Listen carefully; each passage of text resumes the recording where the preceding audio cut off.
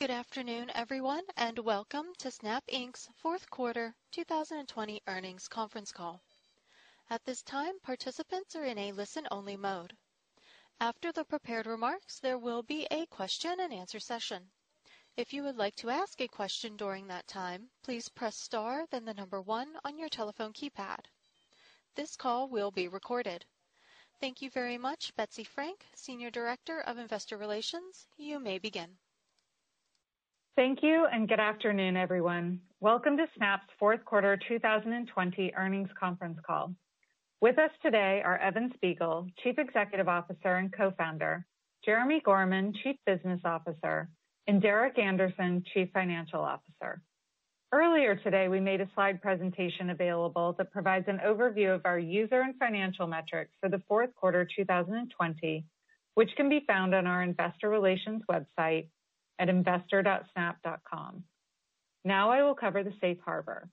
Today's call is to provide you with information regarding our fourth quarter 2020 performance in addition to our financial outlook. This conference call includes forward-looking statements. Any statement that refers to expectations, projections, guidance, or other characterizations of future events, including financial projections, future market conditions, or the impact of COVID-19 on our business and on the economy as a whole, is a forward-looking statement based on assumptions today. Actual results may differ materially from those expressed in these forward-looking statements, and we make no obligations to update our disclosures. For more information about factors that may cause actual results to differ materially from forward-looking statements, please refer to the press release we issued today, as well as risks described in our quarterly report on Form 10-Q for the quarter ended September 30th, 2020, particularly in the section titled Risk Factors. This information can be found in our other filings with the SEC when available. Our commentary today will also include non-GAAP financial measures, and we believe that the use of these non-GAAP financial measures provides an additional tool for investors to use in evaluating ongoing operating results and trends. These measures should not be considered in isolation from or as a substitute for financial information prepared in accordance with GAAP. Reconciliations between GAAP and non-GAAP metrics for our reported results can be found in our press release issued today, a copy of which can be found on our investor relations website. Please note that when we discuss all of our expense figures, they will exclude stock-based compensation and related payroll taxes, as well as depreciation and amortization and non-recurring charges. At times in our prepared remarks or in response to questions, we may offer additional metrics to provide greater insight into our business or our quarterly and annual results. This additional detail may be one-time in nature, and we may or may not provide an update in the future on these metrics. Please refer to our filings with the SEC to understand how we calculate our metrics. With that, I'd like to turn the call over to Evan. Hi, everyone, and thank you for joining us. Our mission is to contribute to human progress by empowering people to express themselves, live in the moment, learn about the world, and have fun together. From start to finish, 2020 reinforced the importance of that mission. During one of the most challenging years in recent history for our global community and their loved ones, our team worked hard to find ways to bring people closer together. We've enabled relationships to deepen and flourish even as we're physically apart. We added 16 million daily active users this quarter for a total of 265 million, up 22% year over year. This growth validates the broad appeal of our service and the role we play in the life of each member of the Snapchat community. Our quarterly revenue increased 62% year over year to $911 million, showing the trust advertisers have placed in us and our community's receptiveness to brands with shared values. We expect our relationships with community members and business partners to become even stronger as our platform continues to evolve. We set an internal goal for full-year adjusted EBITDA profitability in 2020, and I'm excited to share that we achieved this with positive adjusted EBITDA of $45 million. As a result of exceptional efforts from our team members around the world and their disciplined execution, our fourth quarter adjusted EBITDA was $166 million. Achieving full-year profitability in the midst of such a difficult and destabilizing year proves the resilience of our business and represents an important milestone as we work towards being able to self-fund our investments in the future. Snapchat is embraced by a generation that is driving the future. The Snapchat generation, primarily Gen Z and millennials, are 150% more likely to communicate with pictures than words, and 82% of them believe they have a personal responsibility to change the world. Our opportunities to serve and uplift this community in the coming decades will continue to grow, and we are inspired by the world that the Snapchat generation is working to create. At the core of this opportunity is the power of our camera. It is one of the world's most used cameras, with an average of over 5 billion snaps created every single day. Cameras are no longer only a means to capture a moment in time or a memory. They now enable a whole world of self-expression and visual communication, and we have worked to drive this fundamental transformation since our founding. We've done this by putting the camera at the center of our application and the center of our strategy, and by building businesses around it. Empowering people to communicate visually drives high-frequency engagement with our application, with daily active users opening Snapchat 30 times per day on average. This means that improving speed, ease, and quality of visual communication are important for growing engagement. We finished rolling out new messaging infrastructure this quarter, making it easy to innovate and add new features within chat, while simultaneously improving performance and enabling regionalization of our chat infrastructure. We also made significant improvements to the video quality for snaps, while still ensuring Snapchat is the fastest way to communicate and share a moment. The first platform we built to extend the utility of the Snapchat camera beyond visual messaging was Stories, which allows Snapchatters, publishers, businesses, and influencers to express themselves in creative and compelling ways without the pressures associated with traditional social media. Stories are ephemeral, display content in chronological order, and don't have public likes or comments. We have evolved Stories over time to embrace new formats like shows, with total time spent watching shows increasing nearly 70% year over year in 2020. Our commitment to both the quality and integrity of content on our service has driven a lot of this product evolution. Initiatives like our 2018 redesign to separate social content from media content, our content guidelines that we enforce equally across publishers and all community members, and our early decision to create a hand-curated platform with Discover proved valuable as we have been able to provide trusted and reliable content to our community. For example, during the week of the U.S. presidential election, nearly 30 million Snapchatters watched election-related coverage on Discover from our trusted media partners. We're also excited to see the success that both new and traditional media companies are finding on our content platform.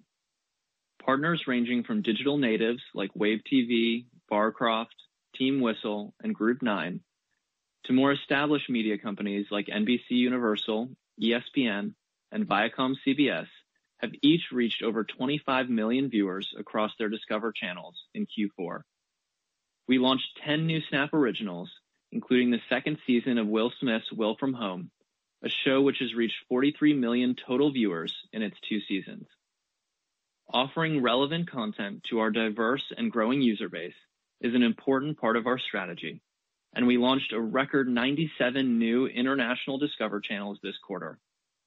Furthermore, we continue to add shows and publisher content offerings that appeal to older audiences, with a 25% year-over-year increase in viewership among our 35-plus audience. The camera also drives engagement on our map. Our goal is to build the world's most personalized map, and we made investments years ago that are now paying dividends. Each month, over 250 million Snapchatters open our map, where they can find the people and places that mean the most to them. Our community can engage with shared stories from around the globe and explore new places by tapping on the map. There are now more than 35 million businesses on the map for our community to discover, and connecting local businesses with prospective customers represents a substantial future revenue opportunity for our business. More recently, the power and frequency of use of our camera allowed us to launch Spotlight. We're really excited about the opportunity that this new platform creates for our community to reach a large audience with their most compelling snaps and to be rewarded for their creativity. We've long watched as some of the best snaps go viral on other platforms and wish to provide a way for snaps to reach a large audience on Snapchat, but we struggled to accomplish that in a way that aligns with our values. Spotlight combines a simple submission flow that allows people to submit their best snaps in just one tap, with a rigorous review and ranking process that allows us to filter out content that is inconsistent with our guidelines. The result is a fun and safe product experience that services the best of Snapchat all in one place. Our primary goal in launching Spotlight was to build critical mass both in terms of video submissions and audience in a select set of countries so that we could begin to rapidly iterate on content ranking and the overall product experience. We are seeing over 175,000 video submissions per day on average, in part due to our incentive program for creators, where we distribute over $1 million per day to the top performing videos. Getting early momentum with creators is vital for attracting new viewers to the Spotlight experience, and these investments have helped Spotlight grow to over 100 million monthly active users in January. Our product and ranking teams have been able to quickly improve our ability to match Spotlight viewers with the right content, and we are now working on a broader rollout of Spotlight to our entire community. Our commitment to reinventing the camera is most evident through our advances in augmented reality. Today, more than 200 million people engage with AR on Snapchat every day on average. We have co-developed our vision for augmented reality together with our growing community and have created cutting-edge tools and capabilities that allow creators to build increasingly advanced lenses and distribute them to the entire Snapchat community. We are inspired every day by the creativity of our creator community, who have made over 1.5 million lenses using Lens Studio across a growing variety of use cases. For example, during a year when physical gatherings were difficult for many, AR remained integral to empowering Snapchatters' self-expression, creativity, and connectivity with loved ones during the holidays. For Diwali this year, many lenses leveraged new body tracking and segmentation capabilities so people could try on festive saris in AR. Our community played with Diwali-themed lenses more than 500 million times, more than 8 times the engagement of our Diwali lenses last year. We are particularly excited about the ways that AR is evolving beyond self-expression, communication, and entertainment. For example, our beauty partners have been accelerating their investments in virtual discovery and try-on experiences in response to the COVID pandemic. The Estee Lauder company's brand, Too Faced Cosmetics, launched an eye makeup tutorial lens through Lens Studio. The lens overlays each step of makeup application in augmented reality and can be activated anytime by scanning the product packaging. The brand's lens organically grew to become one of our top-performing lenses, with millions of people using it to learn about the product. Other examples include NYX Professional Makeup's virtual store they created in Lens Studio, where people can walk around and explore their products in AR. In addition to promoting this experience on their Snapchat brand profile, they are also leveraging Camera Kit to distribute their lens to partners like Triller. We are doubling down on our solutions for beauty with our partnership with Perfect Core, which will enable hundreds of makeup brands to seamlessly create high-quality makeup AR experiences. Beauty is just one of the many areas where we see opportunities to provide valuable utility through augmented reality. We are excited to continue investing in experiences like trying on clothes, visualizing products in your home, learning about the items and locations around you, and so much more. We're excited about the progress we're making in collaboration with our partners on games, minis, and SnapKit. For example, Voodoo revamped one of its most popular games, Aqua Park, so Snapchatters can play in real time with their friends on Snapchat, complete with in-game Bitmojis. TurboVote supported our Gen Z and millennial audience during the 2020 election with its voter registration mini, which helped register more than 1.2 million U.S. Snapchatters. We recently launched an integration with Twitter using Creative Kit where Twitter users can share tweets directly through snaps and stories on Snapchat. Bitmoji Kit helps personalize user experiences through people's beloved avatars, whether on the Samsung default keyboard or when you're sending money on Venmo. We are now powering AR experiences on other apps through Camera Kit, further expanding the opportunity of Lens Studio. In just the past 2 years since our first partner summit, we have launched several new capabilities and thousands of successful partner integrations, and we look forward to continuing this momentum as we expand our platform. Looking forward, we are focused on continuing our disciplined execution on both our short and long-term goals for growing our business. We plan to make additional progress on profitability and free cash flow, accelerate our full-year revenue growth beyond the 46% year-over-year growth achieved in 2020, and grow our community around the world by improving and localizing the Snapchat product experience. We are also reorganizing our product team around the 5 core platforms on Snapchat: Map, Communication, Camera, Stories, and Spotlight, which we believe will drive increased focus and operational excellence as we transition each platform into a monetizable business. We've successfully made that transition with Stories, which we monetize with full-screen vertical video ads, and with our Camera, where businesses can pay to promote their lenses. All of our platforms share the same powerful monetization infrastructure, which drives strong ROI for our advertising partners. In time, we look forward to creating new ways for businesses to reach customers on our map, engage with their customers using minis and games in chat, and extend the reach of their video campaigns on Spotlight. Lastly, we see a tremendous opportunity to innovate in e-commerce, which to date has been largely driven by utilitarian benefits such as price, selection, and convenience. As we have learned from our progress in providing new ways for people to try on and interact with products using augmented reality, improvements in the shopping experience to make it more entertaining and immersive can lead to powerful downstream results in terms of conversion.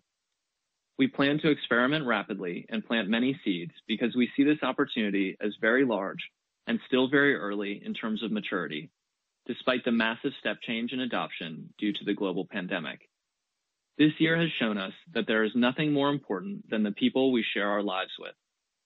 As the global health crisis is addressed and the world begins to reopen, we see opportunities to help strengthen the bonds of the Snapchat community all over the world and are committed to making sure Snap continues to play a positive and constructive role in people's lives.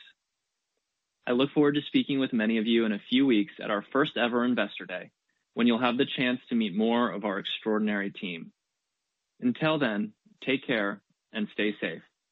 I'll now turn it over to Jeremi to share more about our business. Thanks, Evan. 2020 was an important year for us. We are in the early stages of an inflection point as we work towards becoming a cornerstone of advertisers' media plans and growing our always-on budgets, which positions Snap for a long runway of growth.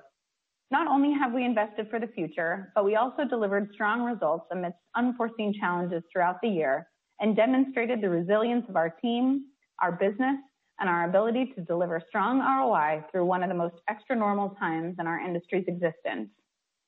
In 2020, our full-year revenue was $2.5 billion, growing 46% year-over-year, an acceleration of 1% from 2019. In Q4 2020, we generated revenue of $911 million, a significant acceleration of 18 percentage points to 62% year-over-year growth. These results are a byproduct of the hard work being done across all teams at Snap and validate the decisions we've made around our business structure, our go-to-market strategy, and the products we have built for our community and advertisers. While brand advertisers encountered some disruption during the year, direct response advertisers remained steady as we continued to demonstrate that we are an efficient platform for driving results across down-funnel metrics.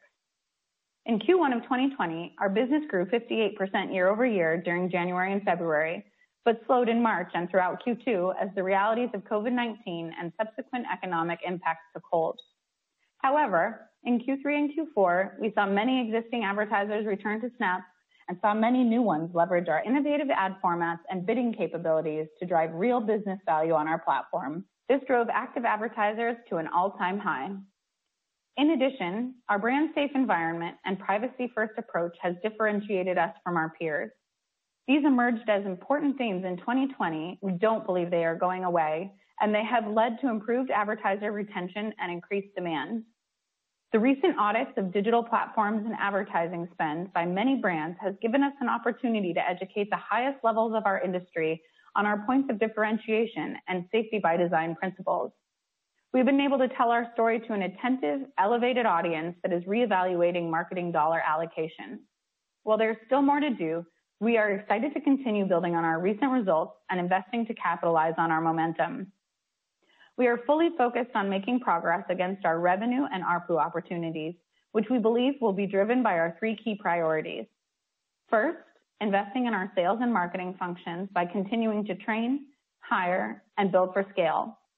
Second, driving ROI through measurement, relevance, and optimization.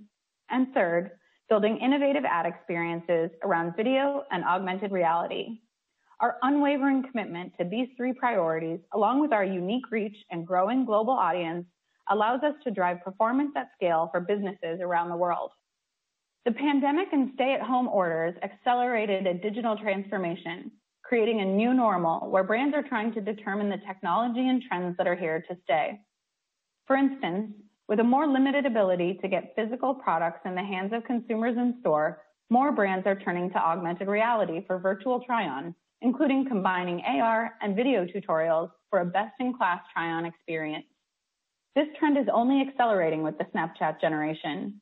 Our reach amongst 13 to 34-year-olds in many of our established markets continues to grow, which gives our business incredible insights on what these generations are looking for.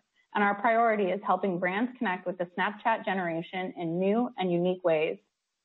Our sales model allows us to build deep domain expertise and to prioritize and pivot resources when certain verticals accelerate or decelerate with macro trends. This approach proved its value in 2020, and we were able to focus our investments on top-performing verticals, which included e-commerce, CPG, tech, telco, gaming, streaming, financial services, and restaurants. For example, even while films were largely out of theaters, because we have highly performant ad products, we saw impressive growth in streaming, and we're pleased to see our entertainment advertising partners increase spend as they pivoted to direct response. In addition, we also saw QSR brands such as Chipotle leverage our location-based technology to encourage customers to order and pick up meals from their restaurants at scale. Our ad platform is maturing to a place where as advertisers move their dollars, they see strong ROI, giving us increased confidence that budgets will build over time. We are also offering more down-funnel bidding capabilities that allow advertisers to optimize for the objectives they are trying to achieve, and we continued to scale these products in 2020. For example, revenue from our Pixel Verified Sign-Up Goal-based bidding product increased more than 4 times year over year in Q4, one of 4 down-funnel optimizations that saw year-over-year revenue growth in excess of 4 times, as we've continued to see strong advertiser adoption of our goal-based bidding optimization. We believe this is one of the clearest ways for us to scale revenue and close the ARPU gap relative to our peers. The COVID-19 pandemic has brought rapid change in shopping patterns as people have moved their consumption online.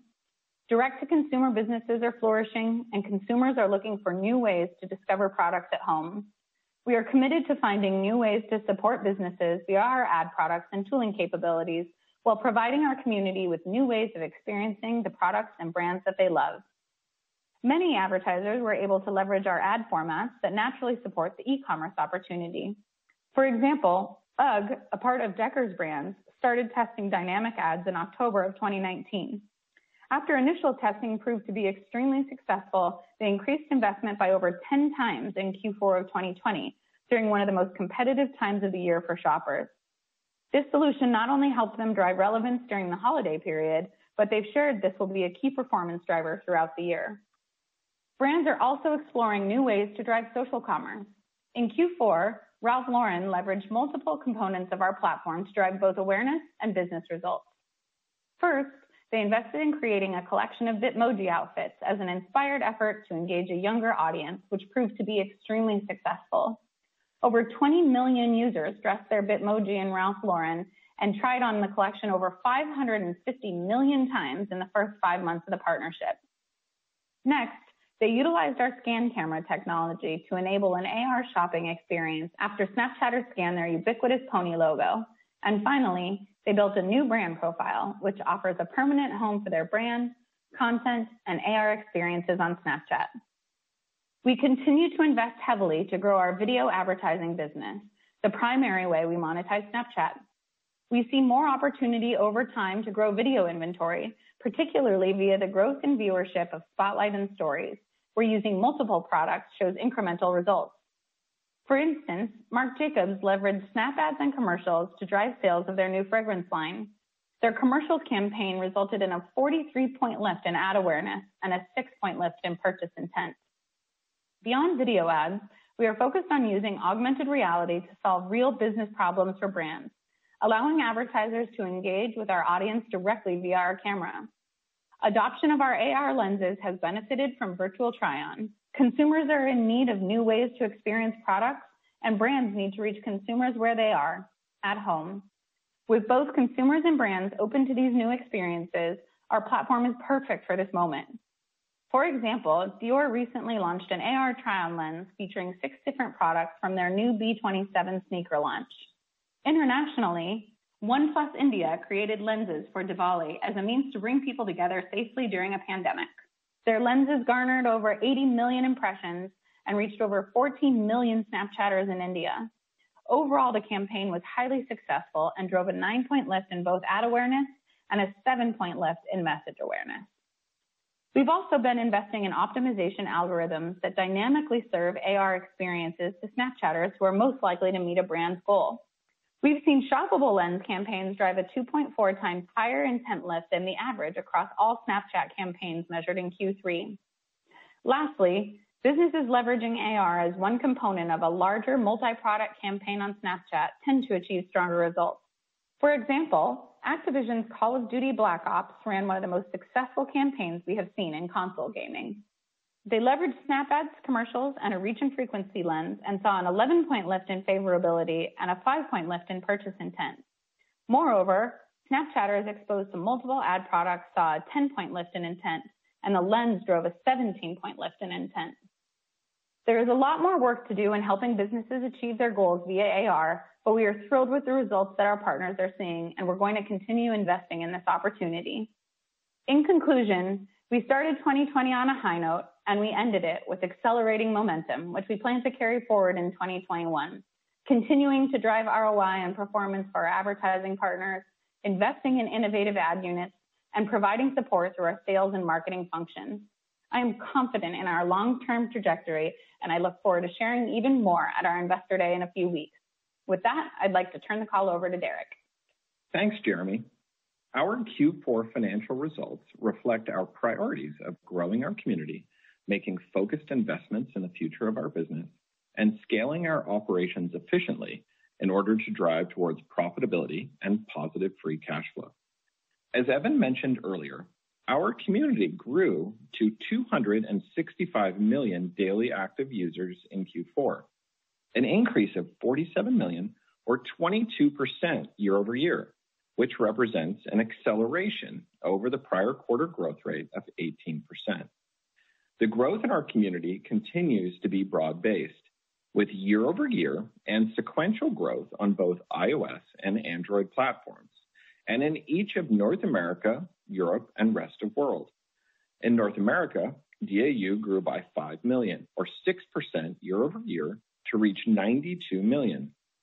In Europe, DAU grew by 7 million, or 10%, to reach 74 million. In rest of world, DAU grew by 35 million, or 55%, to reach 99 million. The acceleration of growth in rest of world reflects the benefit of improved application performance in local markets, the popularity of augmented reality lenses created by our community, and investments to better serve our community, including local content, local marketing partnerships, and broader language support. Total revenue for Q4 was $911 million, an increase of 62% year over year, representing a 10 percentage point acceleration over the prior quarter, while global ARPU grew 33% over the same period. We continued to see strong adoption of our advertising products in Q4.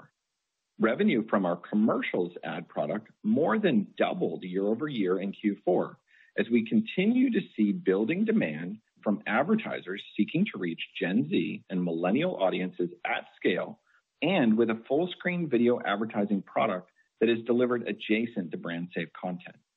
In addition, revenue from our Pixel verified purchase goal-based bidding products more than tripled year over year in Q4 as we have continued to benefit from strong adoption of our Pixel by our advertising partners over the past year. Overall, eCPM in Q4 increased 46% year over year, driven by a combination of mix shift towards higher eCPM products such as commercials, mix shift towards higher eCPM regions with the relatively higher growth in North America, as well as a rapid rise in overall demand sequentially. Despite this growth in eCPM, we believe our eCPMs remain well below market rates for our audiences and ad units. The ongoing growth of our community, combined with deep engagement within our app, including deep engagement across platforms we have not yet begun to monetize, gives us ample opportunity to expand inventory and our ARPU opportunity over time. We continue to make improvements to our targeting and optimization capabilities that allow us to utilize our inventory more efficiently. In addition, we more than doubled the number of active advertisers year over year in Q4, which further contributed to our ability to optimize our targeting by providing a greater diversity of advertising offers for our models to select from. For example, while eCPMs for inventory monetized via Pixel verified purchases rose by 41% sequentially in Q4, the cost per purchase for our advertising partners declined by 11% over the same period. Consequently, we believe that we will be able to deliver attractive returns on ad spend to our advertising partners as eCPM grows over the long term. Gross margins were 59% in Q4, up 3 percentage points year over year. We continue to make significant progress against our goal of driving down our underlying infrastructure unit costs over time. In Q4, these efforts resulted in infrastructure cost per DAU of 69 cents, down from 72 cents in the prior year. On the content side, we invested to support the launch of Spotlight in Q4, and this contributed approximately $40 million to our cost of revenue in Q4, representing a 5 percentage point headwind to gross margin expansion in the quarter. While it is still very early in the development of this new content platform, we are highly encouraged by the initial results and excited about the potential for Spotlight to further expand our monetization opportunity in the future. We are particularly pleased that we have been able to support the launch of Spotlight while continuing to expand our gross margins, which reflects our overall approach of scaling our operations efficiently while making investments in the future of our business. Operating expenses were $369 million in Q4, up 36% year over year. People and related costs grew 33% year over year in Q4, driven by a 24% increase in average full-time headcount and higher cash compensation costs per team member. Growth in our average full-time headcount was driven primarily by continued focused investments in our monetization and engineering teams to scale our top-line growth and accelerate the pace of our product innovation. As we noted earlier this year, we have invested incrementally in our cash-based compensation programs in 2020. However, this investment is offset by a lower rate of dilution. In addition, we have continued to grow our investments in marketing in order to build on the momentum we have established with our advertising and Snapchatter communities. While it typically takes time for the benefit of these investments to become evident in our output metrics, we are encouraged with the progress we have observed thus far. Q4 marked our second consecutive quarter of adjusted EBITDA profitability at $166 million for the quarter, an improvement of $123 million year over year. We noted on our prior call that our cost structure would grow at a faster rate in Q4 than in any recent quarter. And this was the case as we invested in content to support the launch of Spotlight, in hiring to grow our talent base, and in marketing, as I noted earlier. That said, we were particularly pleased that we were able to make these investments while still delivering adjusted EBITDA leverage of 35% in Q4, as we continue to make progress towards profitability and sustain positive free cash flow. Net income was negative $113 million in Q4, an improvement of $128 million over the prior year and $87 million over the prior quarter. The year-over-year improvement in net income reflects the flow-through of improved adjusted EBITDA and a favorable comparison against the one-time legal expense that was accrued in the prior year. These factors were partially offset by the impact of interest expense related to the convertible notes issued over the past year and higher stock-based compensation driven by a higher headcount and higher payroll taxes that vary with the stock price. Total fully diluted shares outstanding grew just 3% year over year in Q4, down from 5% in the same quarter of last year. We consider careful management of our fully diluted shares outstanding to be a key input to building shareholder value over the long term, and we are pleased to see our output metrics reflect the progress we have made in this area. Free cash flow for Q4 was negative $69 million, an improvement of $7 million year over year, driven by the improvements in adjusted EBITDA that were largely offset by the timing of a $98 million legal settlement payment made in Q4 and the net increase in working capital that resulted from accelerating revenue growth. Notably, absent the one-time legal settlement payment in Q4, we would have generated approximately $29 million in free cash flow in Q4, which we view as a positive demonstration of our progress towards sustained free cash flow generation. We ended the quarter with $2.5 billion in cash and marketable securities, up from $2.1 billion in the prior year, as the proceeds of convertible notes issued in Q2 of 2020 more than offset the investments we have made to grow the business over the past year. Before we discuss the quarter ahead, I'd like to take a moment to reflect on the remarkable progress we have made as a business. Growth in our community is accelerating, and we have now delivered 5 consecutive quarters of year-over-year DAU growth in excess of 15%. Full-year revenue for 2020 was $2.5 billion, an increase of 46% year-over-year, and we exited 2020 with the highest year-over-year revenue growth rate we have reported since 2017. Our revenue has more than doubled since 2018, and while we have invested aggressively in the future of our business, we have expanded our gross margins by 19 percentage points and delivered 47% of our incremental revenue to the adjusted EBITDA line over the same 2-year period. We set a goal to achieve full-year adjusted EBITDA profitability at the outset of 2020. And while the past year presented many unexpected challenges and opportunities, we are tremendously proud of the way our teams executed this year in order to reach this milestone by delivering $45 million in adjusted EBITDA profit in 2020. We are closer than ever to achieving our goal of delivering sustained positive free cash flow and being able to self-fund our investments in the future as a result. We have also strengthened our balance sheet materially over the past 2 years and ended 2020 with more than $3.5 billion in available working capital, inclusive of cash, marketable securities, and our existing credit facilities. We close out 2020 with strong momentum across our platforms and well-positioned for the future. We look forward to speaking with you more about the future of our business and our long-term financial opportunity during our first ever Investor Day on February 23rd. Until then, I would like to share a little bit about how we expect Q1 may unfold. While we have benefited from an improving operating environment in the second half of 2020 and remain optimistic about the momentum we have established in our business, we are conscious that external factors may emerge that could impact our momentum.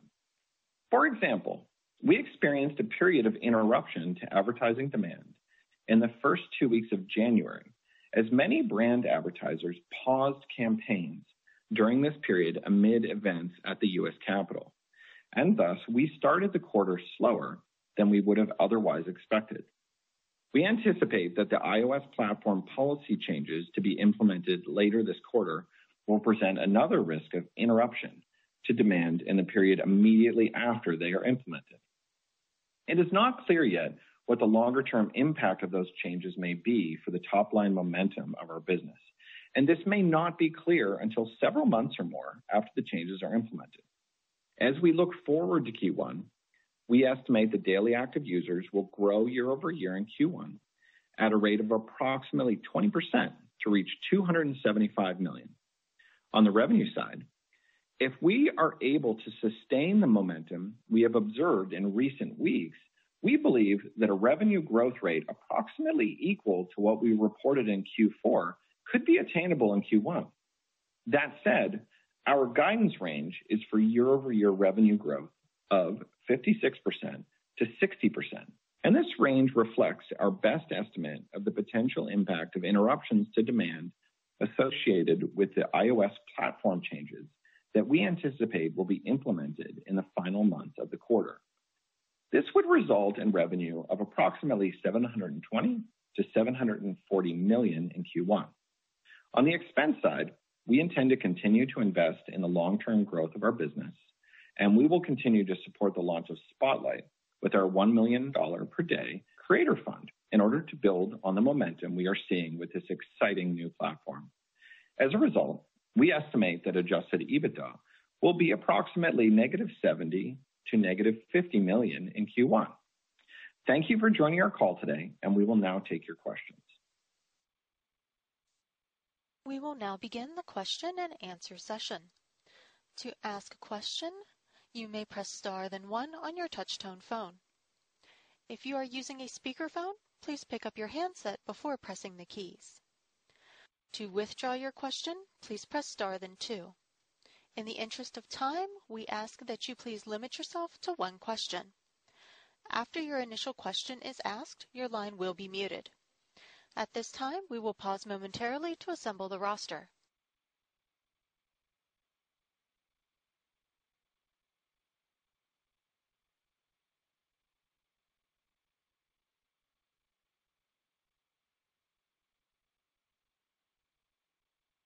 And the first question comes from Ross Sandler of Barclays. Please go ahead.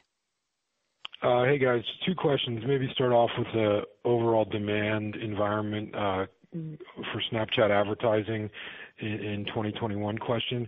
So Google and Facebook, which are these behemoths in the industry, are both talking about accelerating growth in 1Q and 2Q. And I know there's a lot of moving pieces with, your tough comp in Jan Feb, and then the easy comp in March, and then this IDFA stuff. So I guess what's baked in is the 60% growth you're seeing, like kind of what's happening right now.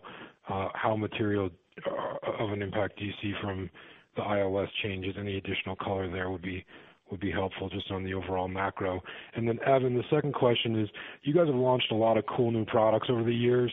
You've invented a lot of things in this industry. How would you rank Spotlight in terms of your new products that you've launched in terms of potential to drive significant increase in either user growth or engagement compared to maybe maps or games or some of the cool lenses you've put out? Thanks a lot. Hey there, Ross. It's Derek speaking. I'll take the first part of your question, and I'll kick the second part about Spotlight over to Evan. Maybe just to give you a little more color on the forward look and the guide on revenue, I guess what I'd say is, for starters, we're really encouraged by the momentum we've established with our advertising partners in general at a high level. We saw the active advertisers double year over year in Q4, and we think that's a pretty strong indicator that we're delivering value to our partners and we have good momentum with them.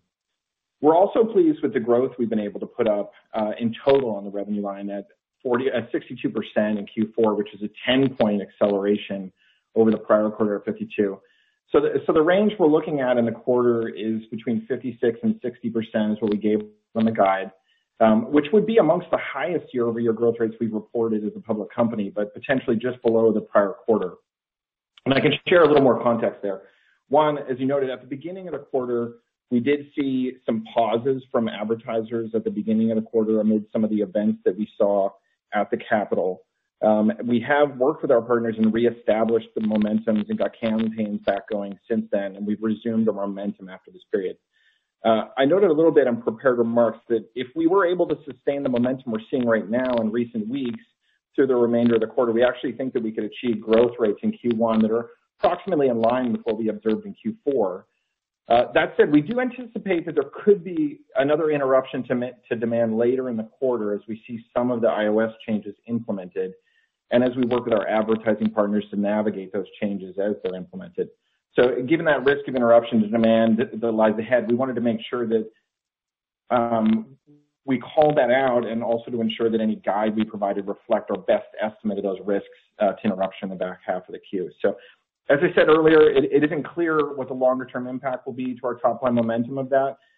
This may not be clear for some time after the changes are implemented. So the risk we're calling out here is more specific to the interruptions we expect during the period of implementation of those changes to the platform as we work through those with our partners. So again, really pleased with the momentum that we saw in the second half of 2020, really pleased with the acceleration that we saw on Q4 top line to 62%, and pleased with the momentum that we're seeing in the business right now and working to keep that momentum going. So hopefully that gives you a little bit more color. I'll turn it over to Evan to touch on Spotlight.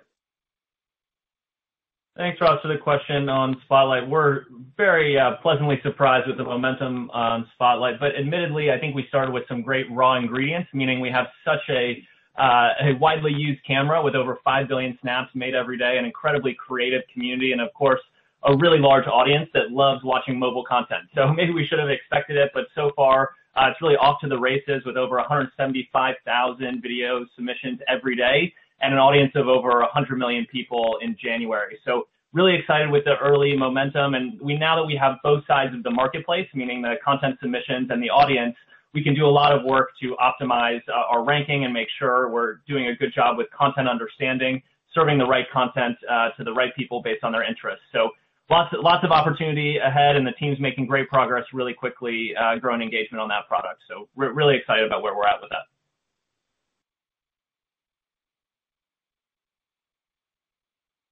The next question comes from Michael Levin of Pivotal Research Group. Please go ahead. Thanks for the question, guys. Love to ask both Jeremy and Evan on the AR and VR front. I guess I'm curious, do you think that this could be the year that we really see an inflection with respect to advertisers willing to invest in this from a content perspective? And what do you feel like advertisers basically still need to see in place to go ahead and feel comfortable with that?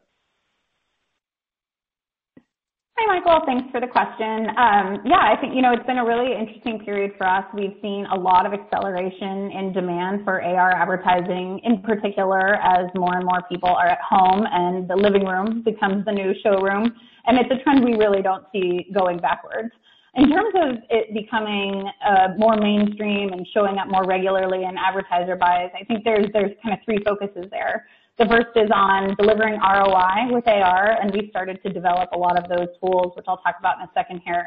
And then reducing the cost of creating AR is really important, largely by commoditizing and democratizing the ability to do it. And then lastly, again, just kind of ease of creation. So most importantly, we have the reach and engagement with augmented reality to build a large business and to help the businesses grow their goals using lenses. So as Evan just mentioned, over 5 billion videos and pictures taken every day in the camera. So really, really great base to build on there and foundation. And then we've been really focused on demonstrating the ROI of investing in lenses, and I think that's really important.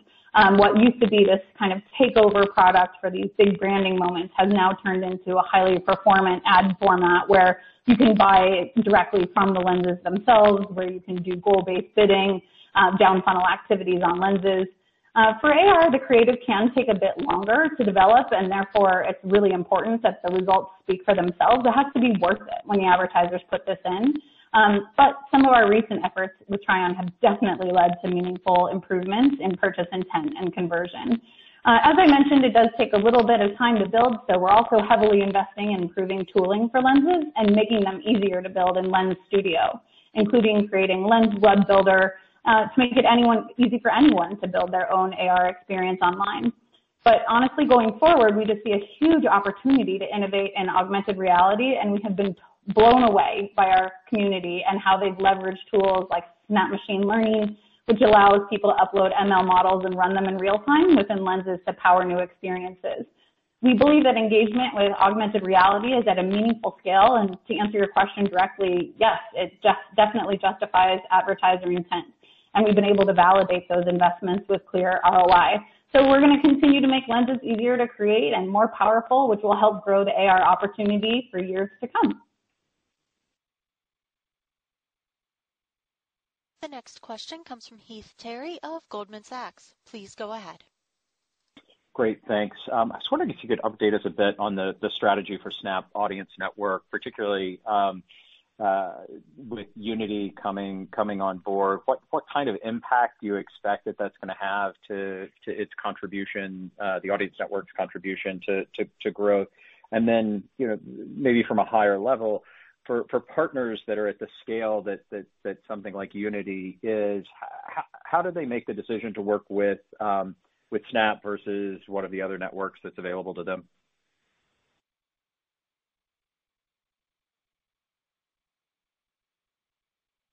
Hey there, it's Derek speaking. I think the first thing I would say is we're very early with the Snap Audience Network. It's not currently a significant or material part of the business at this point in time, and so it's not also factored in as a major factor on a go forward. So we're very early in the process of growing and experimenting with that business and bringing on partners that can help to build it. So very early to be talking about the direction that's going to drive in terms of revenue and top line growth and what have you.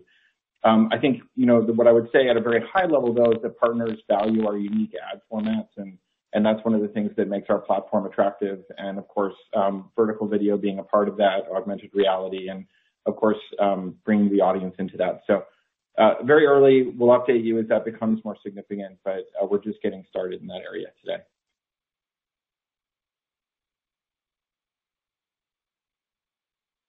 The next question comes from Rich Greenfield of LightShed Partners. Please go ahead. Hi, thanks for taking a couple questions.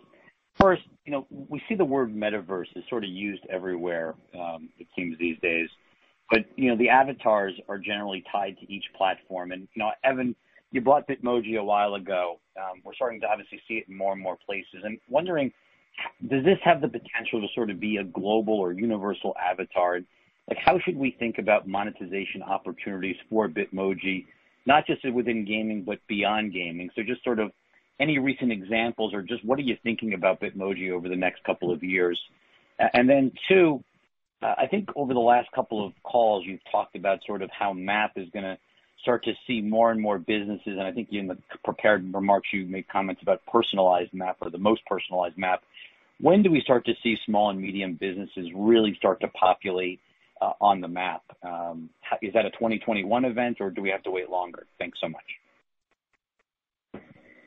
Hey, thanks, Rich. We're so excited about what's happening with Bitmoji, and the team's been doing such an incredible job driving towards their vision of being the world's avatar.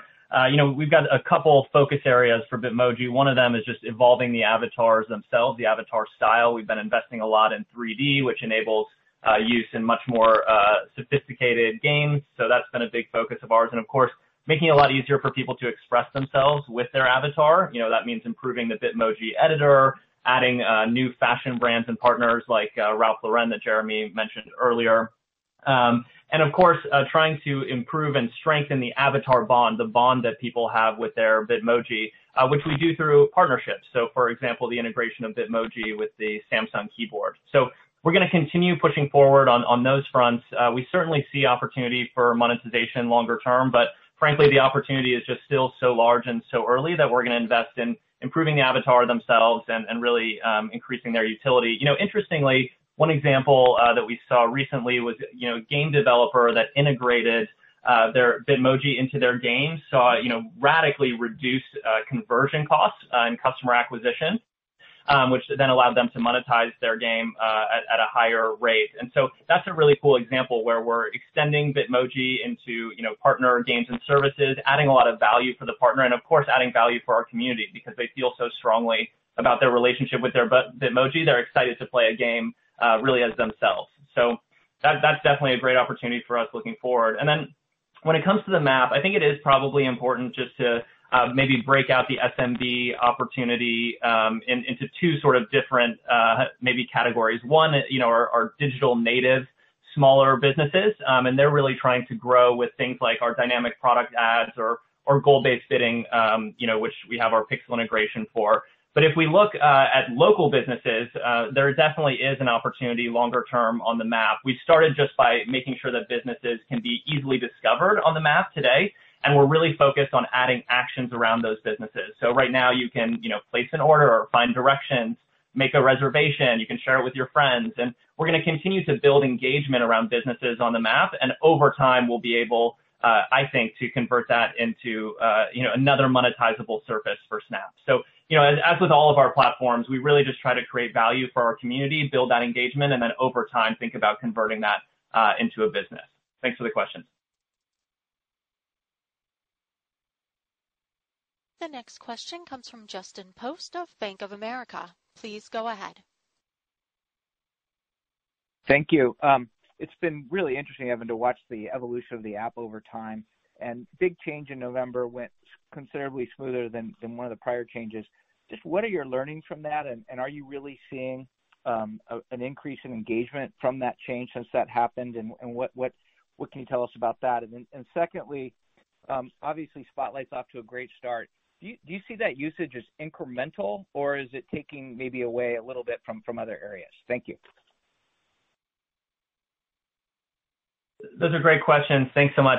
So I think first and foremost, huge credit to our engineering and product teams, and of course all the folks working on our data platform and whatnot, who have gotten so good at really understanding what's happening on our platform, being able to test and iterate on big changes that we're making.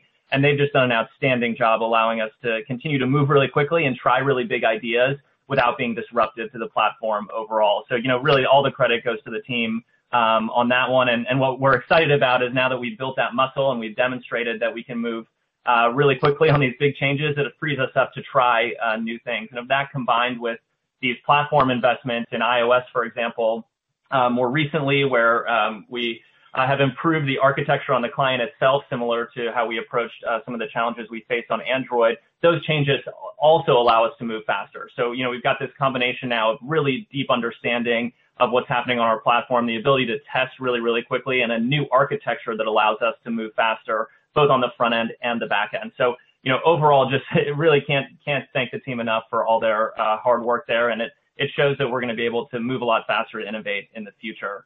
And then separately, when we look at Spotlight, we're super excited. So far, it looks like a lot of that engagement is incremental, and that really speaks to the new layout of the service around the action bar, which allows people to easily access different parts of the platform. And that doesn't totally surprise me because Spotlight fills a really different need than Stories, for example, that allow you to catch up with your closest friends and really see the world from their perspective. So as we look at Spotlight, that content is really the best of Snapchat, and people submitting the snaps that are the funniest or most engaging or most interesting. So I definitely think that content fills a really different need for our community, and we're excited about the engagement we're seeing so far. The next question comes from Lloyd Walmsley of Deutsche Bank. Please go ahead. Thanks. Two questions if I can. First, just the 4x growth in ad dollars around 4 down funnel metrics is spectacular. How do you guys get comfortable that the momentum in these ad units is sustainable through these upcoming iOS changes that are going to effectively blind ad platforms to down funnel measurement? Is Apple going to back down in some of these restrictions? Or do you think opt-in rates are high, or are your CPMs just so low and services like Spotlight just so meaningful that it doesn't matter? But curious to get your take on that. And then secondly, you now have ad units to help advertisers across the funnel. So when you look at your customer base and what they're doing, are they using all of these tools on Snap? How are you going to market to make them aware of all that? How much of an opportunity is it to get them buying across all these units and leveraging the full value of the platform? Thanks. Thanks, Lloyd. Really appreciate the question. I'll take the IDFA one first, and the 4x growth, as you're saying, in our down funnel metrics. We're also thrilled to see that. But as it comes to IDFA and the changes, whether or not they'll impact us, the reality is we admire Apple, and we believe that they are trying to do the right thing for their customers. Their focus on protecting privacy is aligned with our values and the way that we've built our business from the very beginning. So the change here that we're really focused on has less to do with IDFA, for which Apple has long offered an opt-out, and instead on a much more broad policy change that requires Snapchatters to opt in to tracking with other personal identifiers, such as their email address, which would make it harder for us and the overall digital ad ecosystem to match advertising outcomes. But we've been working really closely with Apple to implement SKAdNetwork, which is their privacy protective solution, as well as building our own solutions that use aggregated data to protect privacy. We've been communicating very well with advertisers, educating them, talking about them deeply about these coming changes, and encouraging them to implement our conversion API and measurement kit to mitigate any of this. And then longer term, we're investing in using first-party data from our platform and providing more opportunities for on-platform conversion, which will really help. Overall, we feel really well prepared for these changes, but changes to this ecosystem are usually disruptive and the outcome is uncertain. To talk to your second question regarding the ad units and how it's helping advertisers across the funnel, you're right. The advertisers who are most successful on Snap are using our broad portfolio of targeting optimization and our format choices across AR, commercials, Snap ads, story ads, going in with each of the goal-based bidding products and really optimizing their overall campaigns. We do see a significant opportunity to get more advertisers using all the features and functionality that we offer. We do have multiple case studies that show the value of utilizing multiple formats, the ones I just mentioned before, but we don't make it as easy as we could. So it's very much still day one here in terms of ensuring that all of our advertisers use as many of our products as possible to get the best outcomes for their dollar. But we are specifically focused on driving adoption of retention-driving products and features, and we know that ROI is the best retention feature we could possibly have, so we continue to focus on measurement, optimization, and delivering that ROI for our advertising partners. The next question comes from Mark Shmulik of Bernstein. Please go ahead. Yes, hi. Thanks for taking my questions. I guess if we think about advertisers kind of growing 2x this year, as we look ahead to kind of 2021 and sales objectives, any color you could share on how you think about that strategically between continuing to grow the advertiser base versus, I think what we just talked about around kind of growing share of wallet and cross-selling, more products and services within it. And then, my second question, while I'm generally not one to kind of compare across, I think this quarter, you guys are the only ones to grow domestic users sequentially. So, any color you can share on what you've been doing to drive that reacceleration and, whether you expect those trends to continue? Thank you. Sure. This is Jeremy. As mentioned before regarding advertiser growth, we exited 2020 with the best momentum we've ever had in our advertising business, more than doubling advertiser count year over year in Q4, and again, putting up highest number of advertisers of all time. I think the important part about that is really the diversity of advertisers and the diversity of demand in our ecosystem and how that makes our entire marketplace stronger. We set up our team in three different categories, the first of which focuses on our enterprise or large-scale clients that have complex buying structures. Then there's a tier called emerging, which is focused on advertisers that really focus on DR and ensuring that those app installs, e-com, et cetera, get there. And then lastly, we have a scaled function that goes out to get the small, medium businesses, small e-commerce advertisers, people who utilize Shopify as their backend, for instance, to have a diversity of advertiser sets in the ecosystem so that everybody can succeed. So we're really focused on growing that demand, and we'll continue to do so for years to come.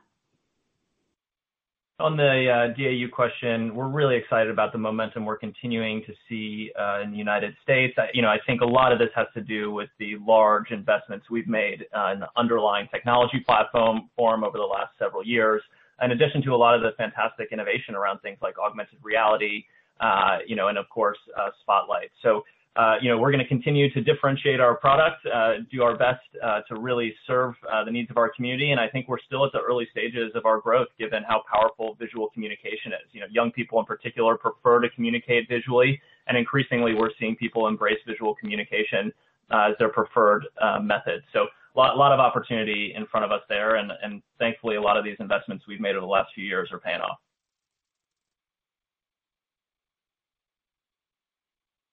The next question comes from Brian Nowak of Morgan Stanley. Please go ahead. Thanks for taking my questions. I have two. Just the first one on Spotlight monetization. Be curious to just hear about what sort of mechanics or technologies are already in place for you to start to test on Spotlight monetization, and what are some of the investments you still need to make to sort of eventually start to beta test and roll out Spotlight monetization as we think about 2021? And then the second one on content investment. Maybe Evan, just talk about as you look at the Explore tab, what do you think are sort of some of the key content investment areas that will be important for that tab to continue to evolve throughout 2021?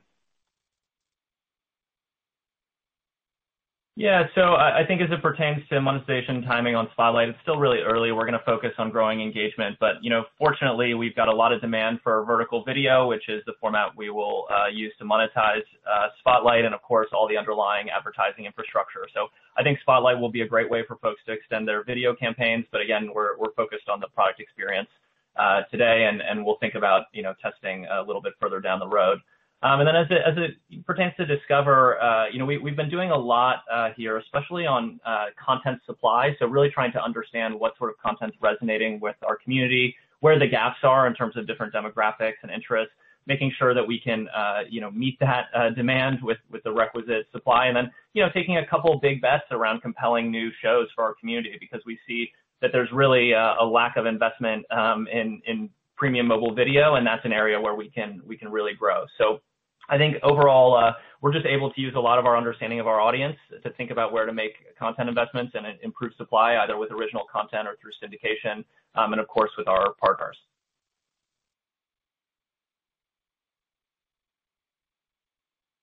Our last question will come from Doug Anmuth of JP Morgan. Please go ahead. Thanks for taking the question.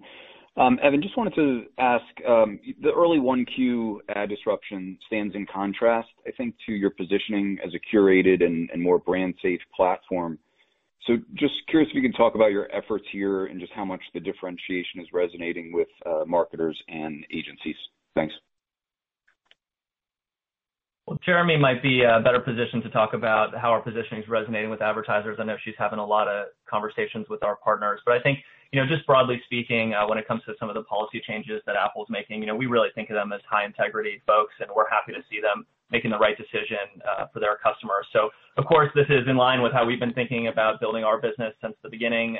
We've really innovated, and I think we'll continue to innovate. So this is really an opportunity to work together with our partners, work together with Apple, and really move forward in a way that benefits everyone, in particular consumers who deserve to be protected. Yeah, and I can take it from there regarding what advertisers and agencies are saying to us. I think when we look at the overall industry, the growing focus on brand safety and privacy across the entire industry actually places us in a really unique and beneficial position, given what Evan just said, which is that from the beginning of our business, we made design decisions that helped us avoid many of the issues seen on other platforms. So a lot of the conversations we're having with advertisers and agencies are around things like the fact that we don't have any comments, for instance, the fact that our groups can only be 64 people is another good example of that friendships need to be bi-directional. And when we get into that with advertisers and agencies, they truly understand how our design was different from the beginning. In addition, we have very clear policies, and we adhere to those policies consistently. But it really is the very foundation of both our consumer product and our advertising business that's been built around commitment to brand safety and privacy. So the positives that we mentioned for earlier in the year aren't related to Snap specifically, just a minor disruption as it pertains to the overall market as things were shifting and changing. But we believe that building trust with our community and providing a safe environment on Snapchat is actually the most critical thing to our long-term success, because our customers come here and they have fun and they feel safe and they feel private and they enjoy their experience on Snapchat, which means that they will continue to stay with us for years to come. And those growing audiences are what advertisers want to see. And we really take this all very seriously, including with Spotlight, where all content is manually reviewed by our team before it's surfaced to a large number of Snapchatters, meaning it can't go viral without a manual review. And we will continue to adhere to those practices. It is core to our foundation. And frankly, from my point of view, it has been an extreme tailwind as advertisers look to align their values with other businesses that share those same values, and our safety by design and privacy by design principles and commitment to our community really align up with where they're looking to spend their money. This concludes our question and answer session, as well as Snap Inc.'s fourth quarter 2020 earnings conference call. Thank you for attending today's session. You may now disconnect.